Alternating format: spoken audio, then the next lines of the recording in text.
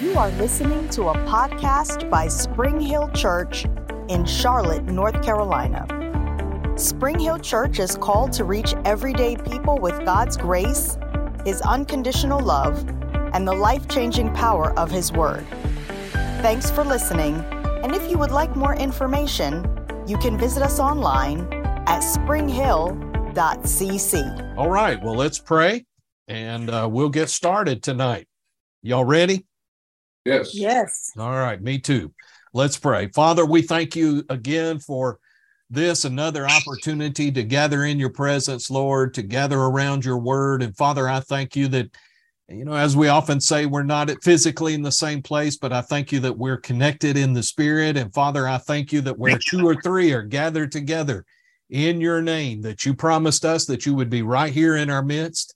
So we thank you, Lord, for your presence. We thank you for your anointing. We thank you for your power that is there where my friends and family are, Lord, and then where I am. And I thank you, Father, that as we minister the word tonight, I thank you that your thoughts will be my thoughts and my words will be your words. And Father, I thank you, Lord, that you'll help me to communicate exactly what you desire for us to hear tonight. Lord, I thank you that the word is life-changing and it causes us to be different. It causes us to be better. Lord, I thank you that faith will arise in our hearts and we believe to receive everything that you have for us. And we love you with all of our hearts and we give you all the praise in Jesus' name. Amen. Amen. All right. Well, where we left off last week, and I'm going to try and get this wrapped up tonight. I have 8 pages.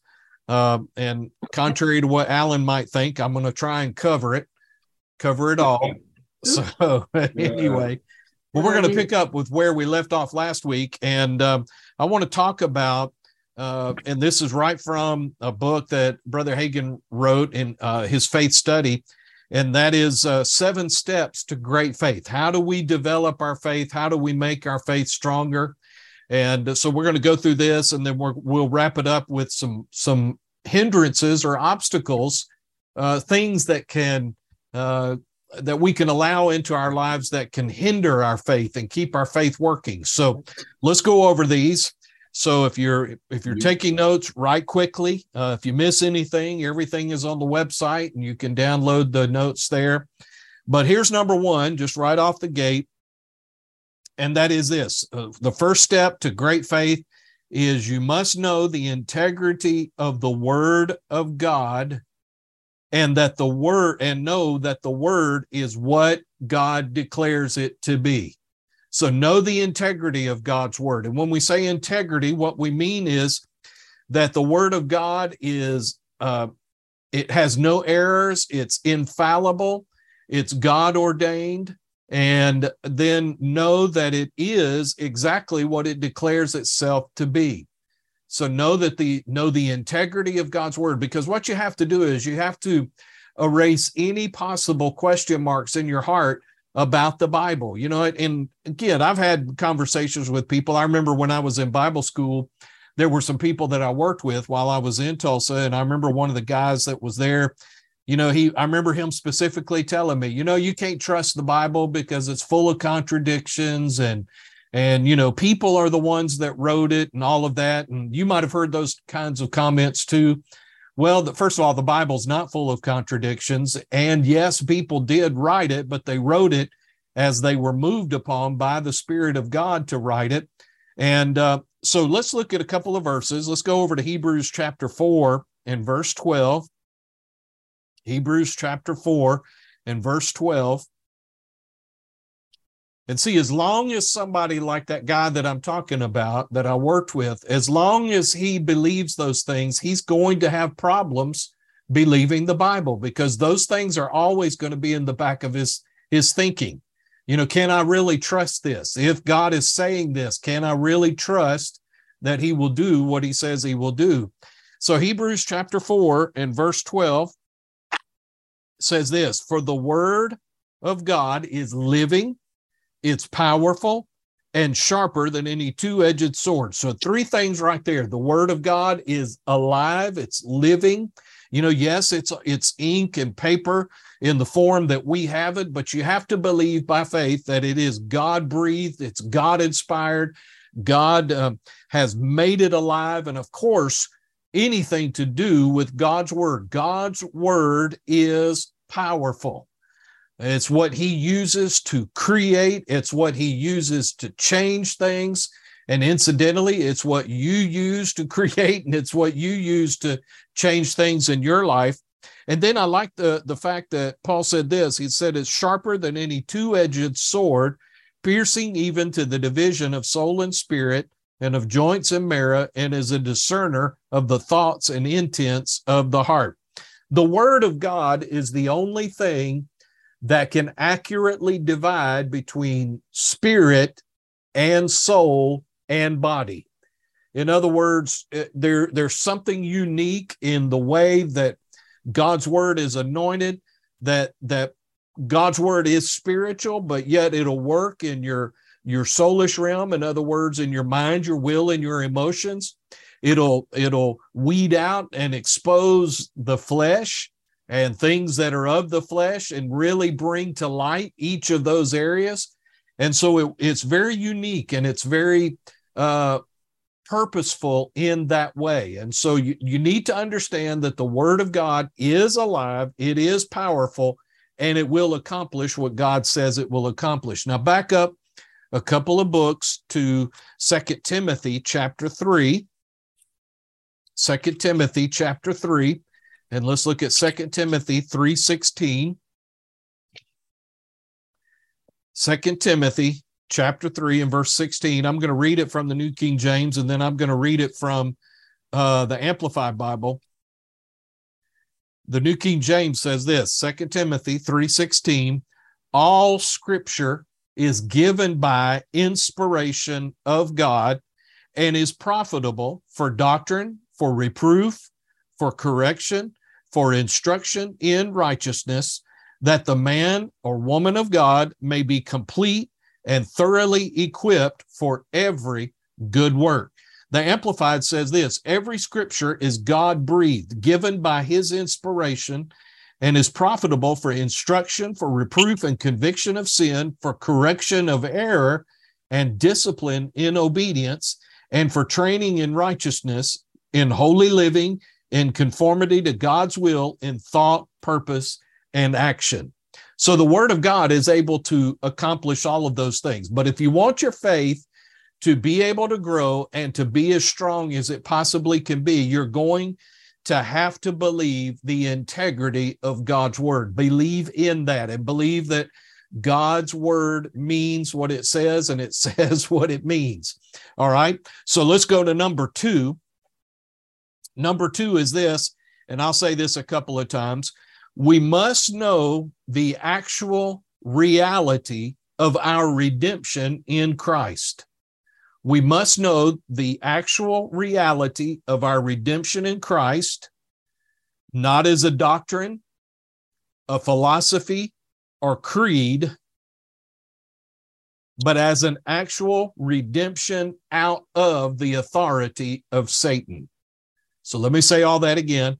We must know the actual reality of our redemption in Christ, not as a doctrine, philosophy, or creed, but as an actual redemption out of the authority of Satan.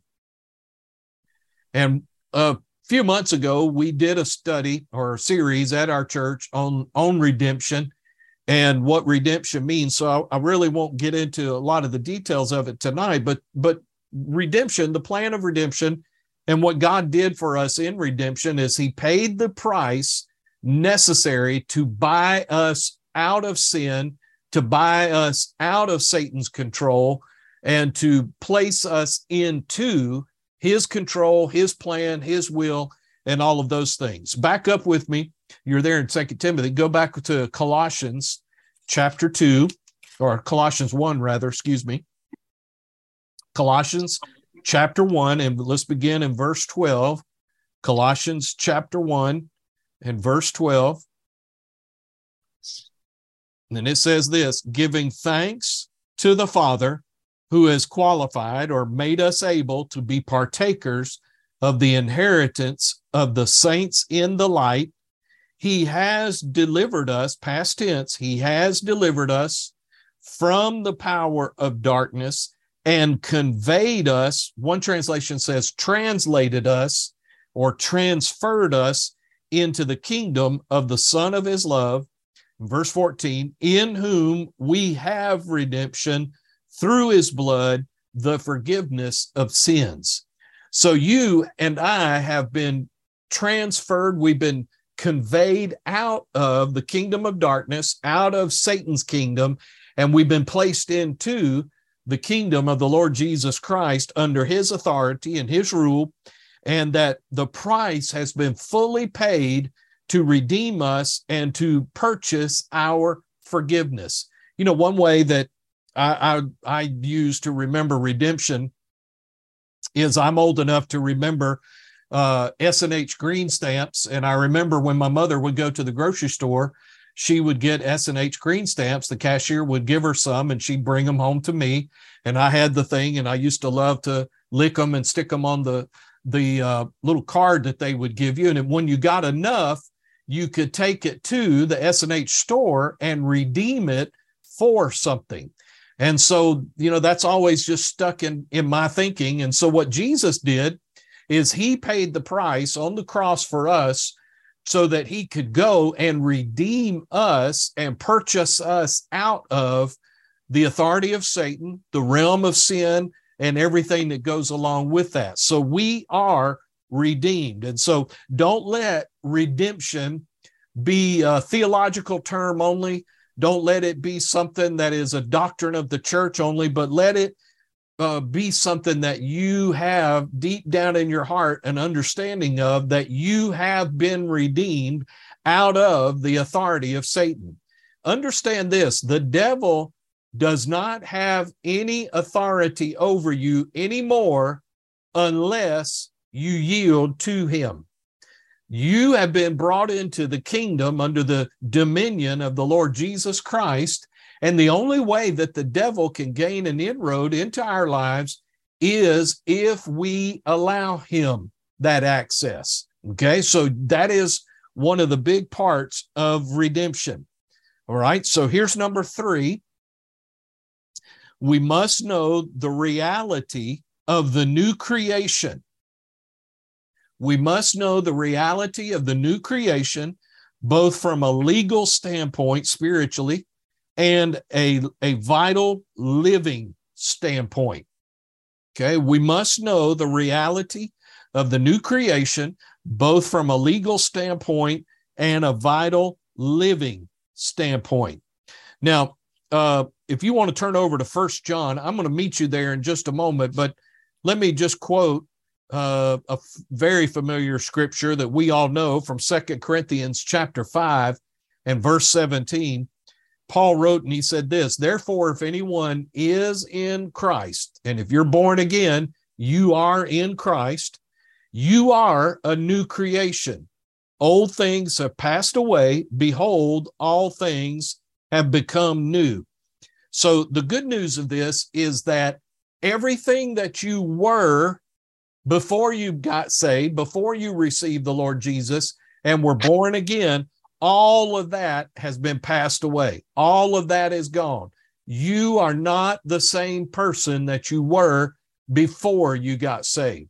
And, you know, and I know it was I don't hear it much anymore because I guess I don't hang around circles that say this, but, you know, it used to be a while back, you'd hear people say, well, you know, I'm just an old sinner saved by grace. And the reality is, no, you're not an old sinner.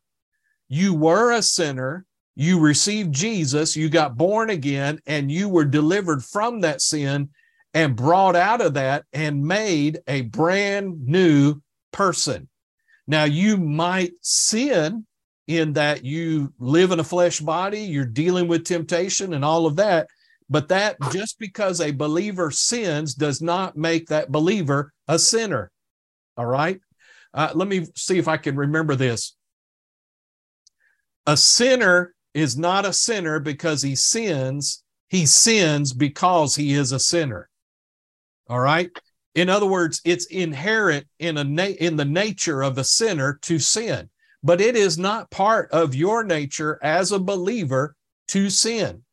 And, that's one of the truths of being a new creation, is the fact that you're not the same. And all of those things are gone. The power of that sin, Romans chapter 6 tells us that the power of sin has been broken off of us. So sin does not have any power on its own to stay in your life, to remain effective in your life, unless you yield to it.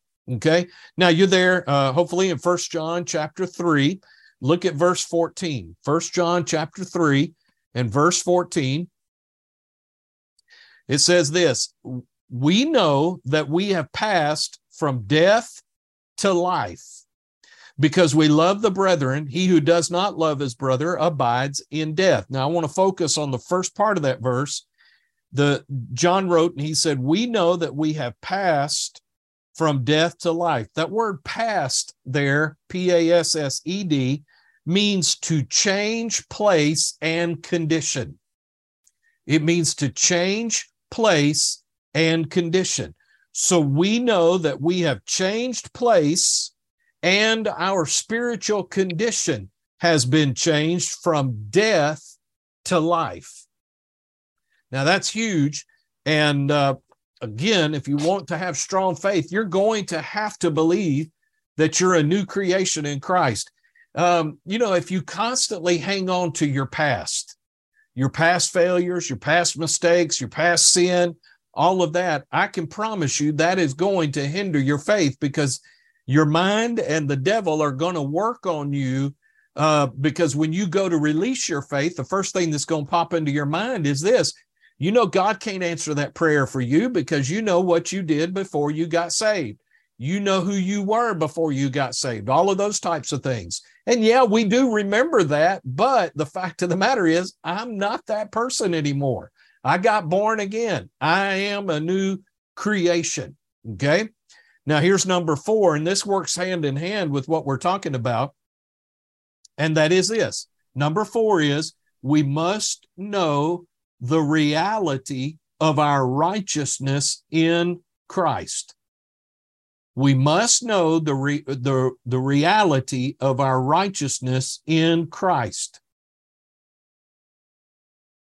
Now, righteousness is a theological, doctrinal word that maybe we say, but we don't fully understand the impact of what being righteous is.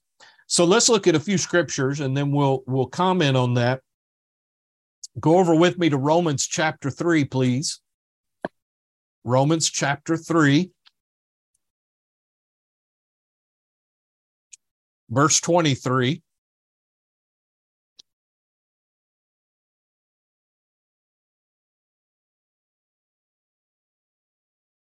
Well, I tell you what, let's back up to verse 21, Romans 3:21, and I'm going to read down through verse 26.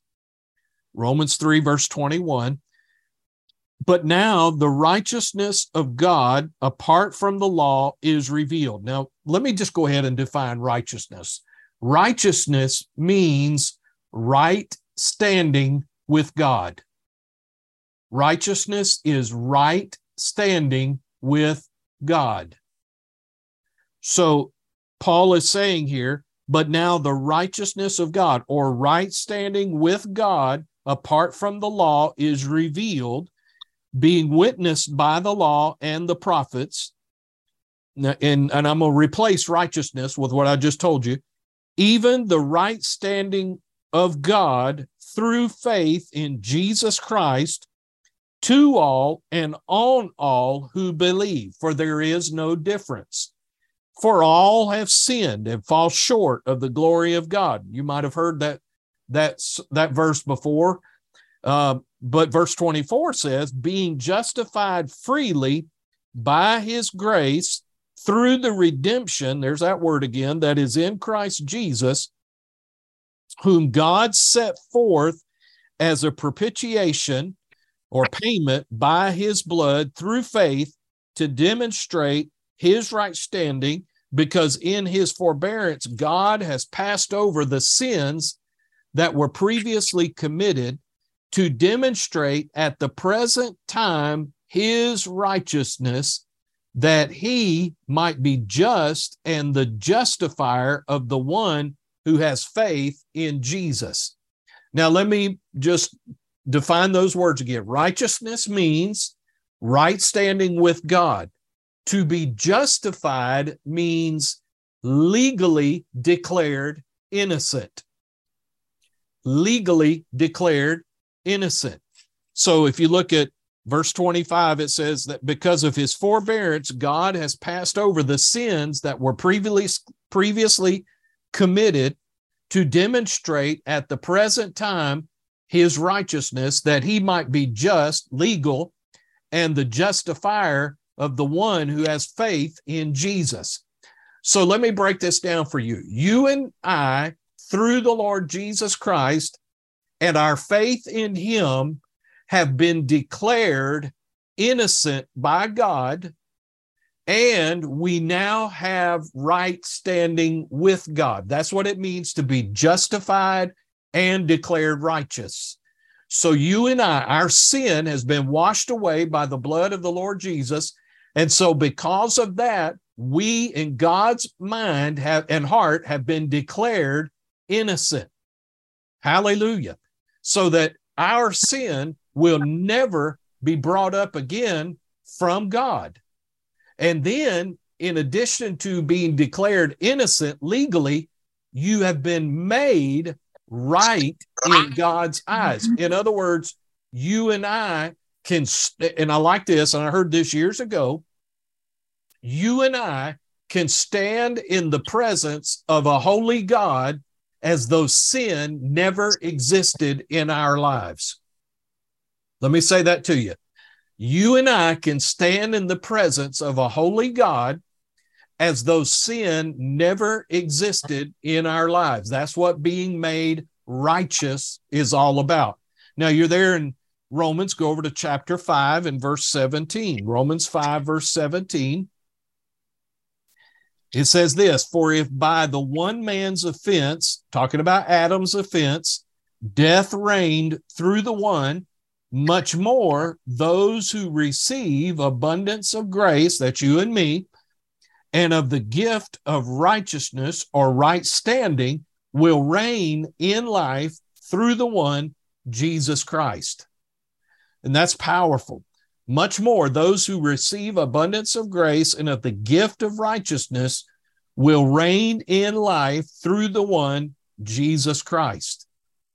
And then just make a note of this verse, 2 Corinthians chapter 5 and verse 21. 2 Corinthians 5:21.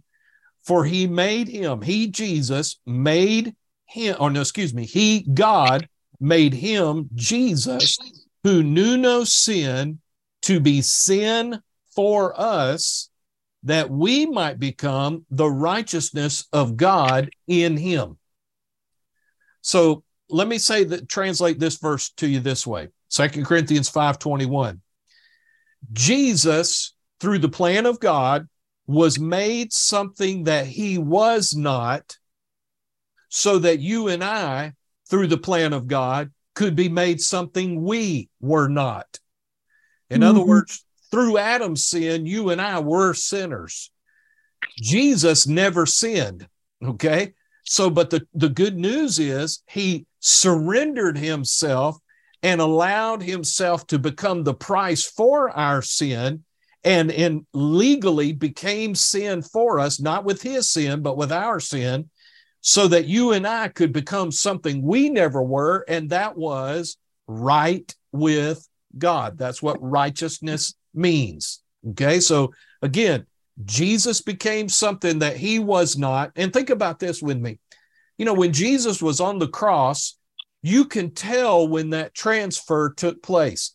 In other words, when Jesus was on the cross, you can tell that as he began to endure everything that he was enduring, that spiritual death came on him. And when someone experiences or is spiritually dead, they are separated from God.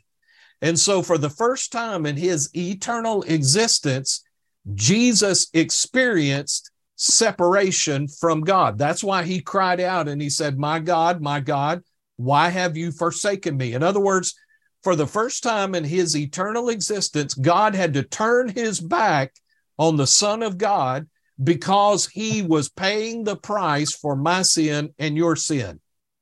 And so the good news is that he paid that price. He experienced that separation from God, so that once the price was paid, you and I, through being born again, could be made one with God and unified with God the same way that Jesus was before he ever went to the cross. Okay, that's the whole purpose of everything that he did on the cross for us, was so that we could be made, we who were spiritually dead could be made spiritually alive, and we could be placed in right standing with God. Okay.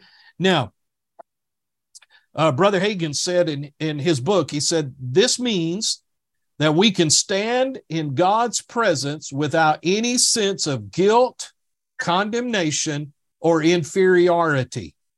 And that means the prayer problem is settled.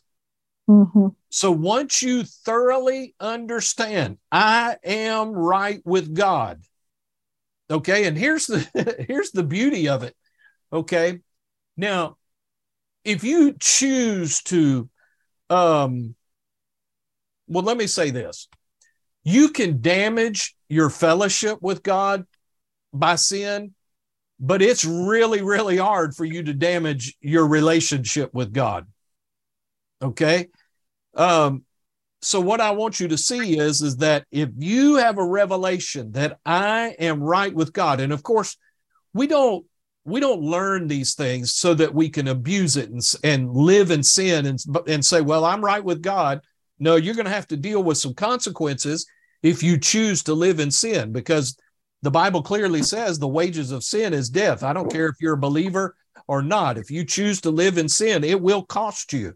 Okay. But when you're pursuing God and you're pursuing his righteousness, there is something about knowing that I am right with God that gives you a boldness in your prayer life. It gives you a boldness as you walk with the Lord. It gives you a boldness to know that when you stand in faith on God's word, God will do what he said he will do, and he will answer my prayers. Okay. Now let's go to number 5. Number 5 is this. If you want strong faith, you must know the reality of the indwelling Spirit. You must know the reality of the indwelling Spirit of God. Okay. Now, I'm going to use this as a reference. Okay. And what we're talking about here is the indwelling Spirit that comes as a result of being born again. You know, we Pentecostals sometimes get it confused and think that people that have not received the baptism of the Holy Spirit don't have the Holy Ghost living on the inside of them. And that's not what the Bible teaches. The Bible teaches that when you are born again, when you receive Christ, that it is the Spirit of God that causes that work to take place in your spirit, and God lives and dwells on the inside of you. Now, you're not experiencing the fullness of that unless you do receive the baptism of the Holy Spirit. But what I want you to see is that there is something powerful about understanding and knowing I have God living down on the inside of me through the Spirit of God. 1 John chapter 4 and verse 4, don't go there, just write it down. 1 John 4:4 says this, you are of God, little children, and have overcome them, because he who is in you is greater than he who is in the world. So when you got born again, the Spirit of God moved in on the inside of you, and he is greater than the spirit that is of the world and of the enemy. All right. So you can have confidence in knowing that God lives and dwells on the inside of me. 2 Corinthians chapter 6 and verse 16. Again, don't turn there, just listen.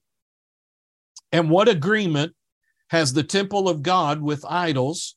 For you are the temple of the living God, as God has said. Now, this is a quote from the Old Testament, and this has been God's plan all along. This is what God wanted to have happen in the Old Testament. This is why he had them construct a tabernacle, that they had to put it in the middle of the camp of the children of Israel, because God wanted to live and dwell in and among his people. So he said, for you are the temple of the living God, as God has said, I will dwell in them and walk among them. I will be their God, and they shall be my people. So you are a portable tabernacle, if you will, of the presence of God and of the Spirit of God. God lives and dwells on the inside of you. 1 John chapter 4 tells us that he who confesses that Jesus is the Son of God, God dwells in him and he in God.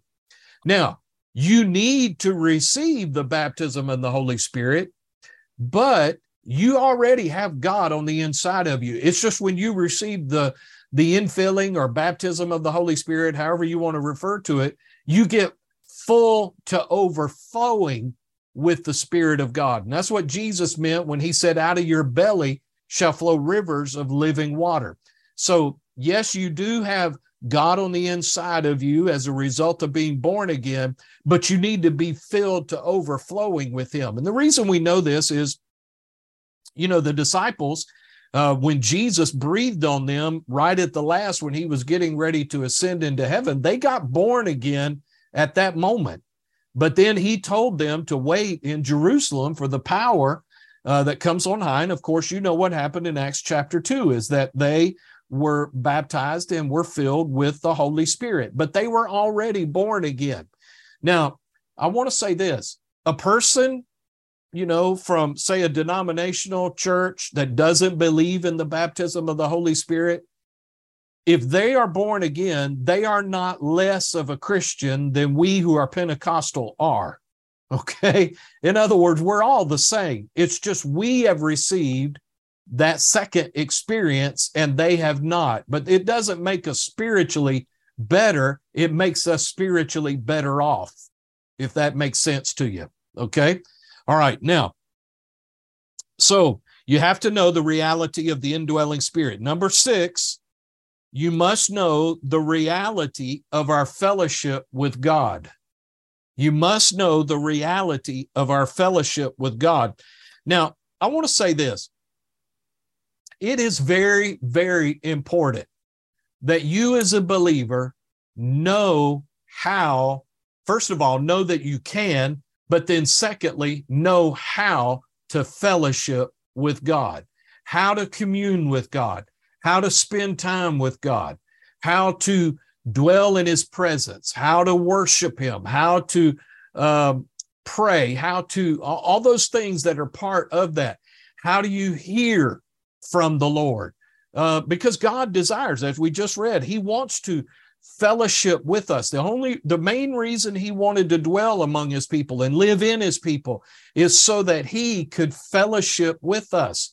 You know, God is the awesome thing, and the powerful truth about the Holy Spirit living on the inside of us is that, yes, God may have his residence in heaven, but through the Spirit of God, he lives and dwells in each and every one of us.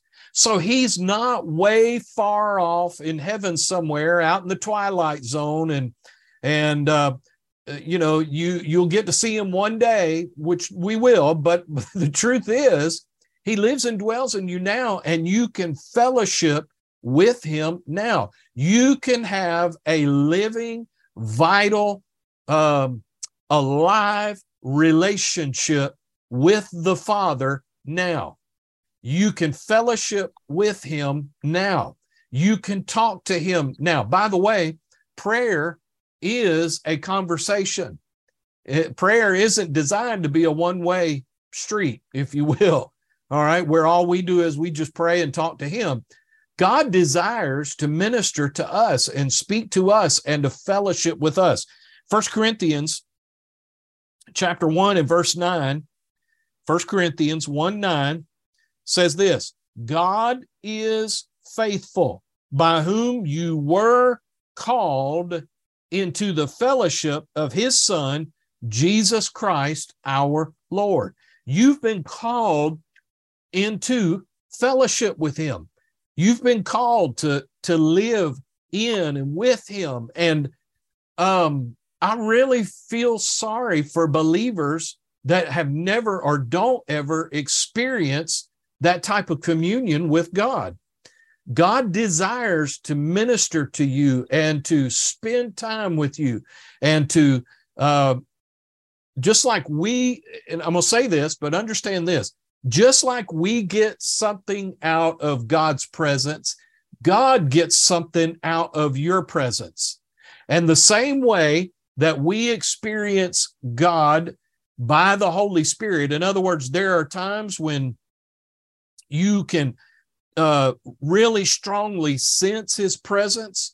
You need to understand that that God wants to sense your presence in the Spirit, if that makes sense to you. Okay. In other words, as I said, it's a two-way thing. Write this down, please. 1 John chapter 1, verses 3 and 4. 1 John 1, 3 and 4 says that which we have seen and heard, this is the Apostle John talking, we declare to you, that you may also have fellowship with us, and truly our fellowship is with the Father and with his Son, Jesus Christ. And these things we write to you, that your joy may be full.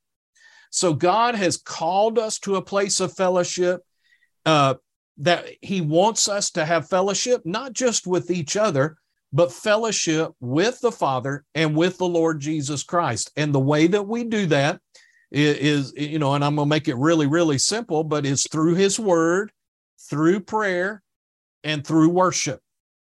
And God has promised, the Bible says in the Old Testament, that God inhabits the praises and the worship of his people.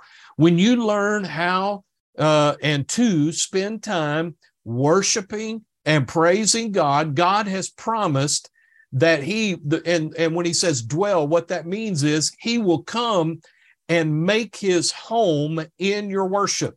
I like to say it this way: when you spend time worshiping and praising God, you're actually in your worship constructing a place for God to move into and to dwell with you.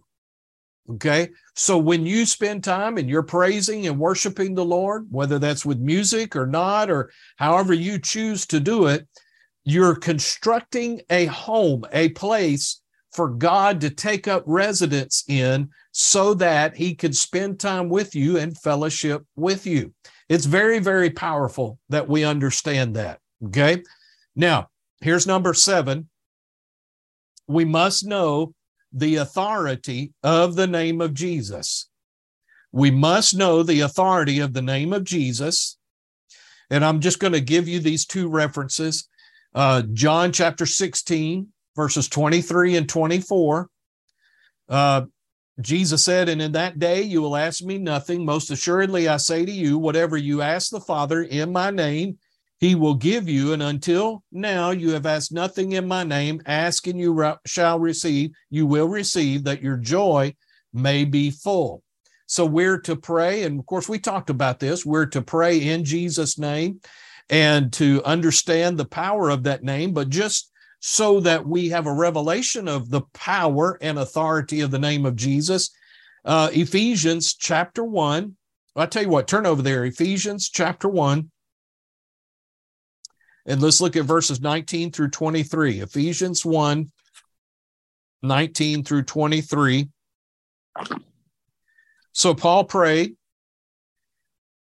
and he said that he prayed for the church at Ephesus. And by the way, you can pray this prayer over yourself, that they would receive revelation of what is the exceeding greatness of his power toward us who believe, according to the working of his mighty power, verse 20, which he worked in Christ when he raised Christ from the dead and seated him at his right hand in the heavenly places, far above all principality and power and might and dominion and every name that is named, not only in this age, but also in that which is to come. And he has put all things under his feet and gave him to be the head over all things to the church, which is his body, the fullness of him who fills all in all. So, getting to the point, the name of Jesus, there is no other name under heaven that carries more weight or authority than the name of Jesus. And you and I need to get a revelation of that. We need to understand what happens in the realm of the Spirit when we declare and speak that name. The Bible says that the powers of darkness fear that name. They do not like you to know what is the power and authority of that name. Heaven also responds to that name. Angelic beings, angels, respond to that name because it is the highest name and has the most authority, God-given authority, by the way. The Bible says that name is far above all principality, power, might, and dominion, and every other name that is named. So I want you to remember that the name of Jesus is higher than the name of cancer. The name of Jesus is higher than poverty. The name of Jesus is higher than any other name that we know of. And every other name and person and being must bow its knee to the name of Jesus. So we must get a revelation of that. All right. Now, quickly, in the time that we have left, I'm going to endeavor. I know I'm not going to make it because I'm going to get bogged down in some of this, but let's talk about some hindrances to your faith. Okay. We just talked about 7 things that will help your faith to reach its full potential, but I want to give you 7 hindrances to your faith. Now, here's number 1, and that is this: unforgiveness. Unforgiveness. Now, unforgiveness is probably one, if not the greatest hindrance to your faith working. Now, go over with me to Mark's Gospel, Mark the 11th chapter. And the reason that I say that is because this is the only hindrance that Jesus really focused on in his teaching in the Gospels that we have record of. And it's the one that he mentioned it specifically. So if Jesus mentions something specifically, it is very important. Okay. So right after, Jesus in Mark 11:22 told the disciples to have the faith of God. Verse 23, for assuredly I say to you, whoever says to this mountain, be removed and be cast into the sea, and does not doubt in his heart, but believes that those things he says will be done, he will have whatever he says. In verse 24, therefore I say to you, whatever things you ask when you pray, believe that you receive them and you will have them. And very often, and rightfully so, when we're teaching on faith, we focus on 22, 23, and 24. But Jesus did not miss a beat and just kept right on going when he gave us what we have as verses 25 and 26. And the first word in verse 25 is and, meaning it's connected to what he just got through saying. And whenever you stand praying, now I'm going to say it to you this way. And whenever you stand and are releasing your faith, if you have anything against anyone, forgive him, that your Father in heaven may also forgive you your trespasses. But if you do not forgive, neither will your Father in heaven forgive your trespasses. Now, this is very, very important. Now, and let me say why. Because when you choose to dwell in unforgiveness, number one, you're hindering your faith from being able to work. And secondly, you're tying the hands of God from being able to forgive you of your sin. Mm-hmm. Let me say that again. When you and I dwell in unforgiveness, when we keep unforgiveness in our hearts, not only do we hinder our faith, our prayers from being answered and our faith from being able to work, then we also are tying the hands of God from being able to forgive us of our sins. And that's not a position that you and I want to be in, okay? Now, the Bible says in Galatians chapter 5 and verse 6, just make a note of it, Galatians 5:6, that faith works by love. So without love, your faith is not going to work, period. You and I must walk in love if we want our faith to work. Now, walking in love, that includes forgiving people when they offend us or something along that line. But and again, I could spend a lot of time teaching from 1 Corinthians, the 13th chapter, but you can just make a note of that and go read that. That is the standard. That is the love standard. And I encourage you, read 1 Corinthians 13th chapter in the Amplified Bible, okay? Because it really lays it out there. And I'm telling you, it will do you good to get in there and to study that, because again, if your faith works by love, then we ought to be love experts. We ought to be so skilled in our love walk, not just for the motivation of, keeping our faith from being hindered, but because God is love. The Bible says in 1 John that God is love, and that's the way God operates. So you need to learn what it means. The Amplified Bible says this in Galatians 5:6, for if we are in Jesus Christ, neither circumcision nor uncircumcision counts for anything, but only faith is activated and energized and expressed and working through love.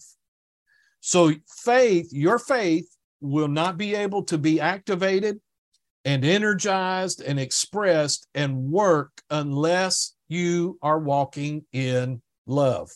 All right. Now, I want to just point out a couple of things to you. You remember we've talked extensively about the woman that was healed of the issue of blood in Mark chapter 5. Okay. And if you'll remember in Mark 5:34, notice what Jesus, he said to her after she came to him. She touched the hem of his garment, power left him, and he turned and said, who touched me? And you know the story. And she told him the whole story about how she had been to 12 physicians and so forth and so on. Jesus said to her, daughter, your faith has made you well. Go in peace and be healed of your affliction, or be whole, as the old King James says. Now, I want to ask you a question. Jesus said her faith made her well. Do you think her faith was being hindered in any way? The answer is no, obviously, because her faith worked for her. So let me just toss this out to you. Would you, if you had been dealing with a condition in your body for 12 years, had been to many doctors, had many hospital visits, spent every dime you had, and yet you had not gotten any better, but as she in her condition, but rather grew worse, do you think in your heart you might be tempted to be a little mad at somebody in the medical profession because they didn't find a cure, or they didn't do what they needed to do, or treat you properly, and still took your money? Don't you think you'd be tempted to have a little attitude about that? Well, don't you, and just work with me here. Can it be a safe assumption that this woman had to walk in forgiveness towards all of those physicians because they took her money and could not or did not treat her in order to facilitate health in her body. I think human nature would be to get a little upset about that. Well, her faith was unhindered. So I believe, the Bible doesn't tell us this, but I believe that she was willing to let go of that and to walk in forgiveness so that she was in a position to be able to receive from Jesus when she touched him. Okay. Now, let me give you another example. You ever heard of Caleb and Joshua in the Old Testament? Yes. If you remember, Caleb and Joshua in Numbers, the 13th chapter, were sent with the other 10 spies into the promised land to go spy out the promised land. And if you'll recall, Caleb and Joshua and the other 10 spies came back. The 10 gave a bad report. Caleb and Joshua said, let's go in at once and take the land. But the people listened to the 10 and their bad report and not Caleb and Joshua.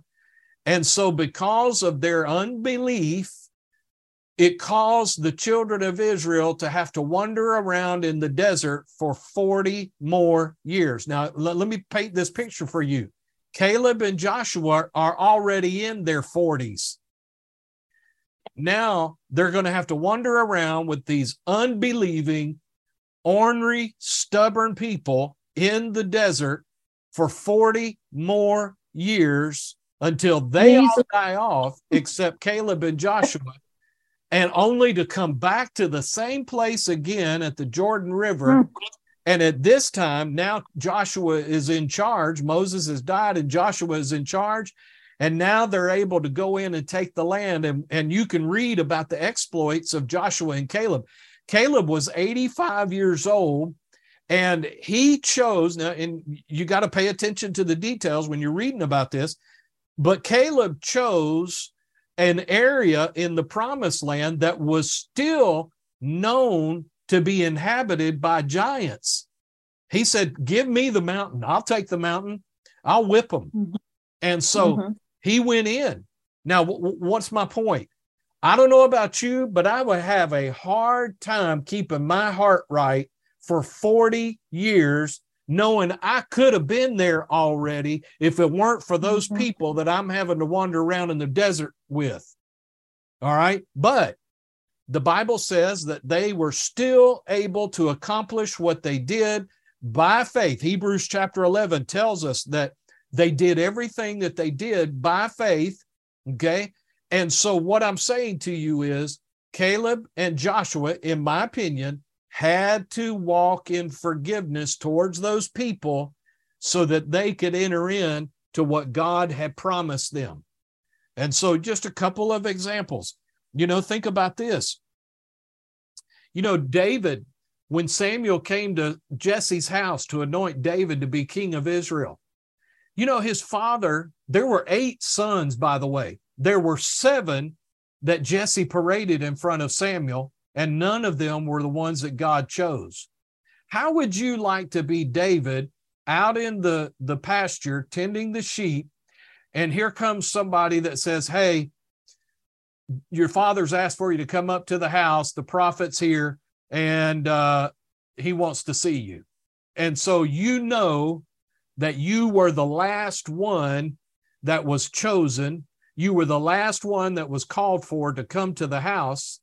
And then on top of that, after Samuel anoints David to become king of Israel, his brothers despised him. You remember what happened when Goliath was harassing the armies of Israel? And David just shows up on the scene with a picnic lunch for his brothers sent from his father. And they smarted off at David, saying, why have you come up here? Are you just here so you can see what? It just gave David a hard time. Well, I don't know about you, but I'd want to have some attitude about that. First of all, why didn't you invite me to come to the house when Samuel came? Why was it a last resort for me to come?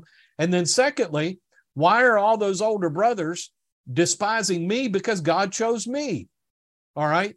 In other words, David had an opportunity to live and walk in unforgiveness, but he decided to let all that go and forgive them And so because of that, God was able to move in his life in a great way. And the Bible calls him, God himself called him a man after his own heart. So my point is this: if you want your faith to be strong and remain strong and be unhindered, the number one thing that you're going to have to deal with is unforgiveness towards people. I cannot afford to hold on to wrongdoings and offenses that people might have committed against me. You cannot do it. You cannot afford to do that. Number one, it hinders your faith. But secondly, you can open the door for the enemy to be able to have access into your life, and just cause a whole bunch of problems because you choose to hold on to those things that are offenses in your life and not let them go. Okay. And choose to forgive those people. Thanks once again for tuning in to the Spring Hill Church podcast. We hope that you have been blessed by today's message. If you would like more information about the church, please feel free to visit us at springhill.cc.